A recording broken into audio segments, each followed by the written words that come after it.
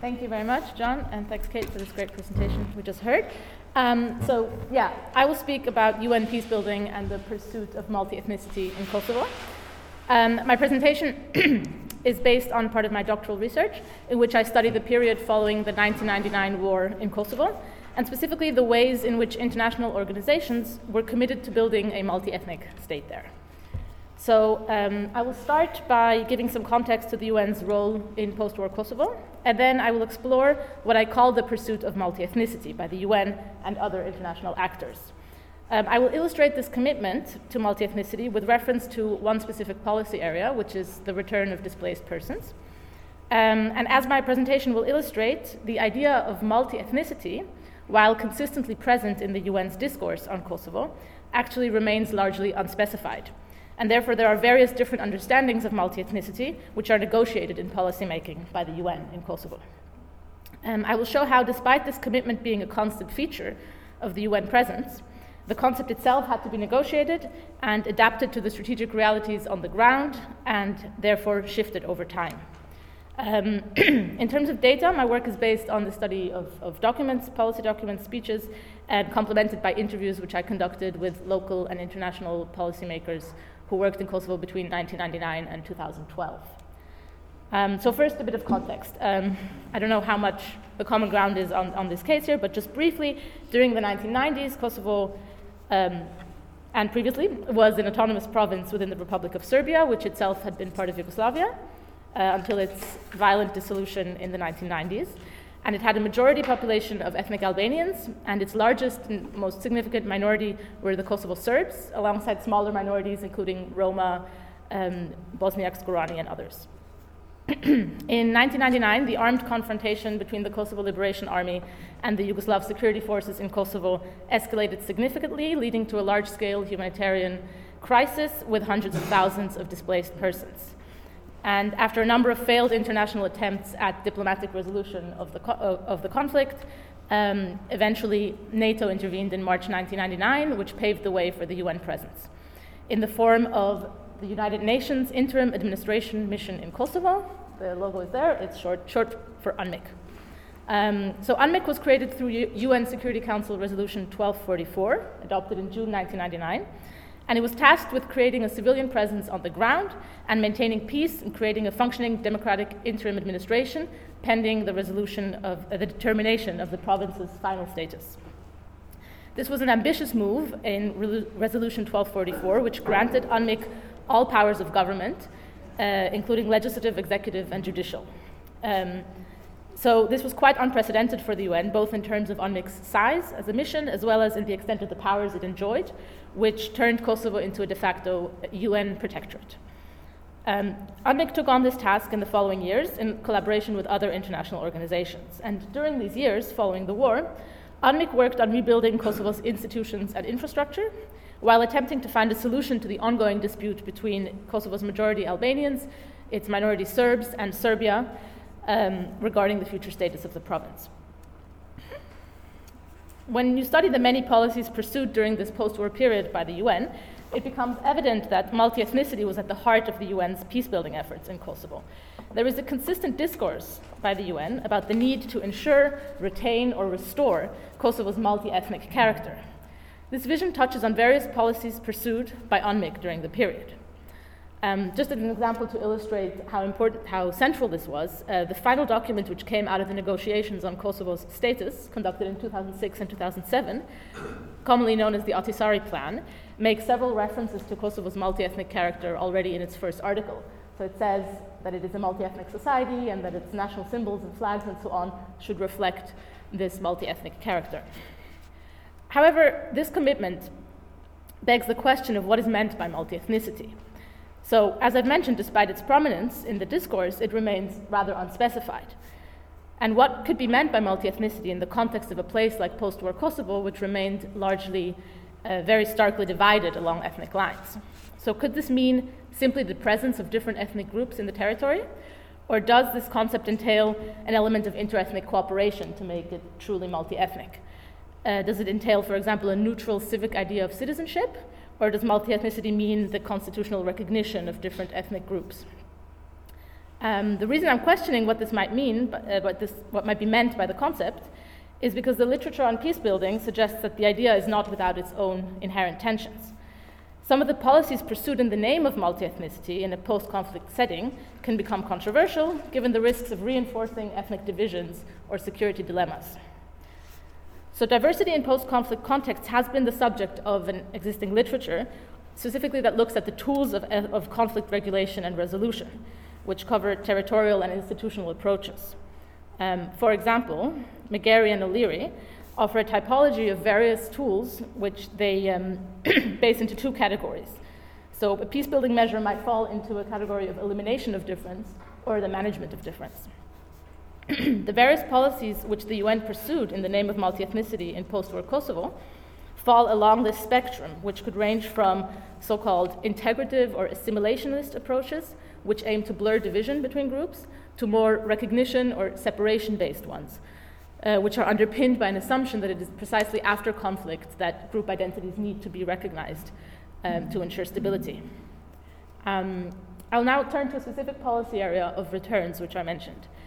From my study of the UN documents, speeches, and as well as from my interviews with former UNMIK staff, I can conclude that the return of persons displaced by the war and the violence following the war, and particularly the return of minorities, was understood as key to ensuring Kosovo's multi-ethnicity, which is why I described policymaking in this area as a manifestation of the commitment to multi-ethnicity. And the fact that supporting minority returns was a key priority for the UN might seem obvious, because to ensure that Kosovo would be multi-ethnic, Serbs and other minorities that were displaced would have to return. Additionally, however, the spatial distribution of return became crucial. And by that I mean where in Kosovo the returning minorities were settling down. So the question for UNMIK became whether to support only return of minorities to their homes of origin, irrespective of whether they would be in a local minority there, or whether they would also, how they would stand vis-a-vis these newly emerging Serb enclaves, where minority returnees were forming a local majority. So the question was whether to actively seek a remixing of the population or not.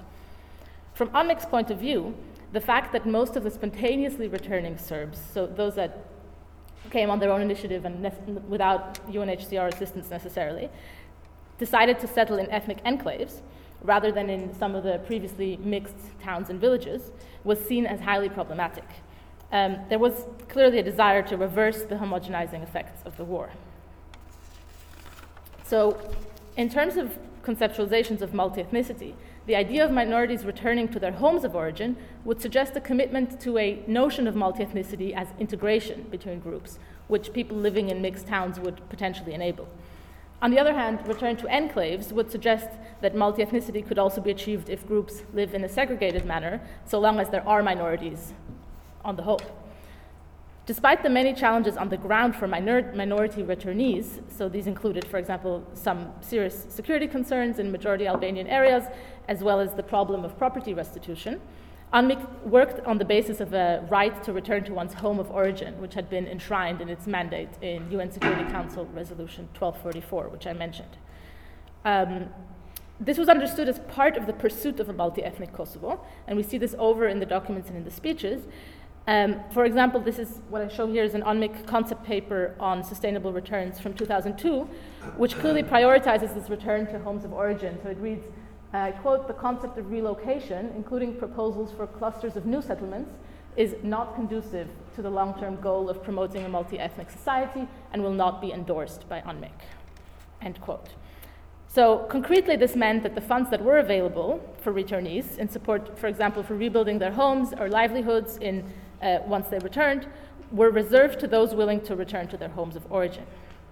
The policy was thus aimed at reversing the pattern of territorial segregation that was taking shape. The UN's discourse around this indicates that multi-ethnicity was understood as more than just the presence of minorities in Kosovo. It was understood as entailing a level of integration between the communities. However, in general, it must be said that in those first few years, the numbers of returnees remained very low, and UNMIK was recognizing this and seeing this as a clear problem. we move a few years on. I can't go into a lot of detail about this, but I mean, some of you might know that in 2004, riots erupted in Kosovo, which took most of the international community quite by surprise, and which led the UN to sort of evaluate the way forward for UNMIK. Secretary General Kofi Annan had commissioned a special envoy, Kai Eide, to produce a report evaluating the situation on the ground and suggesting ways forward. And I will now show part of this report, which the report pointed out the problems inhibiting minority returns and flagged this as a key priority, where UNMIK had failed to achieve its goals. And it mentioned many of the problems on the ground, such as, I mentioned, repossession of land, access to services, discrimination, and so on. None of these insights were new. They had been mentioned in many previous documents internally, and they were publicly available, so this was common knowledge. However, this report also stressed another factor, that the return process, and it's up there, the quote, is hampered by the fact that assistance is only provided to those who return to their home of origin. A more flexible policy of assistance should be considered to support the return of people to where they can live and not only to where they have lived.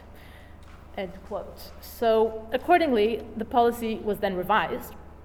What's interesting, though, is that this reevaluation, which we see in this report, was also framed in the name of multi-ethnicity. In fact, the key message of Eide's report was the lack of progress UNMIK had made on multi-ethnicity in Kosovo, and this was the priority that he considered for the way forward. Some critics have evaluated this policy shift, which came after this report, as an acceptance on the part of UNMIK of the reality of segregation on the ground, and have claimed that UNMIK gave up on multi-ethnicity. However, I think rather than giving up, this change represents a shift in conceptualization of multi-ethnicity along the spectrum which I described earlier, towards a notion that is closer to the recognition or separation end of the spectrum. In my research, I've been able to observe similar shifts over the post-war period and negotiations over this concept of multi-ethnicity in other policy areas. Probably most notably here, although I can't go into a lot of detail, are the debates around decentralization. So there the question was about whether and to what extent to sort of institutionalize these enclaves that had been created and whether to turn them into new Serb majority municipalities. And essentially what happened is that at the beginning, it was considered very controversial, the policy of drawing new administrative boundaries to recognize these realities. However, it was long resisted, but it did end up as a core feature of the conflict settlement in Kosovo, and in fact it was framed as well as necessary for ensuring Kosovo's multi-ethnic character. So, in conclusion, the UN remained committed to multi-ethnicity in Kosovo throughout the period in question, and this commitment was really central to its vision for post-war Kosovo. However, because this commitment lacked specification, we see a shifting and at times competing notions that played out in UN policy. The UN in Kosovo shifted between notions of multi-ethnicity that imply integration and a blurring of divisions, and notions that allow for policies of recognition and to some extent separation. Thus, while there is this constant commitment to multi-ethnicity for reasons that I explore elsewhere in my research, to do with the UN's self-image, legitimacy concerns, and assumptions about diversity more generally, the concept of multi-ethnicity itself is rarely specified further, and it's in fact ridden with some tensions. The UN thus had to negotiate conflicting understandings of multi-ethnicity, ranging from more integrative to more recognition-based approaches. And I suggest that this has led to some inconsistencies in the international pursuit of a multi-ethnic Kosovo. Thank you very much.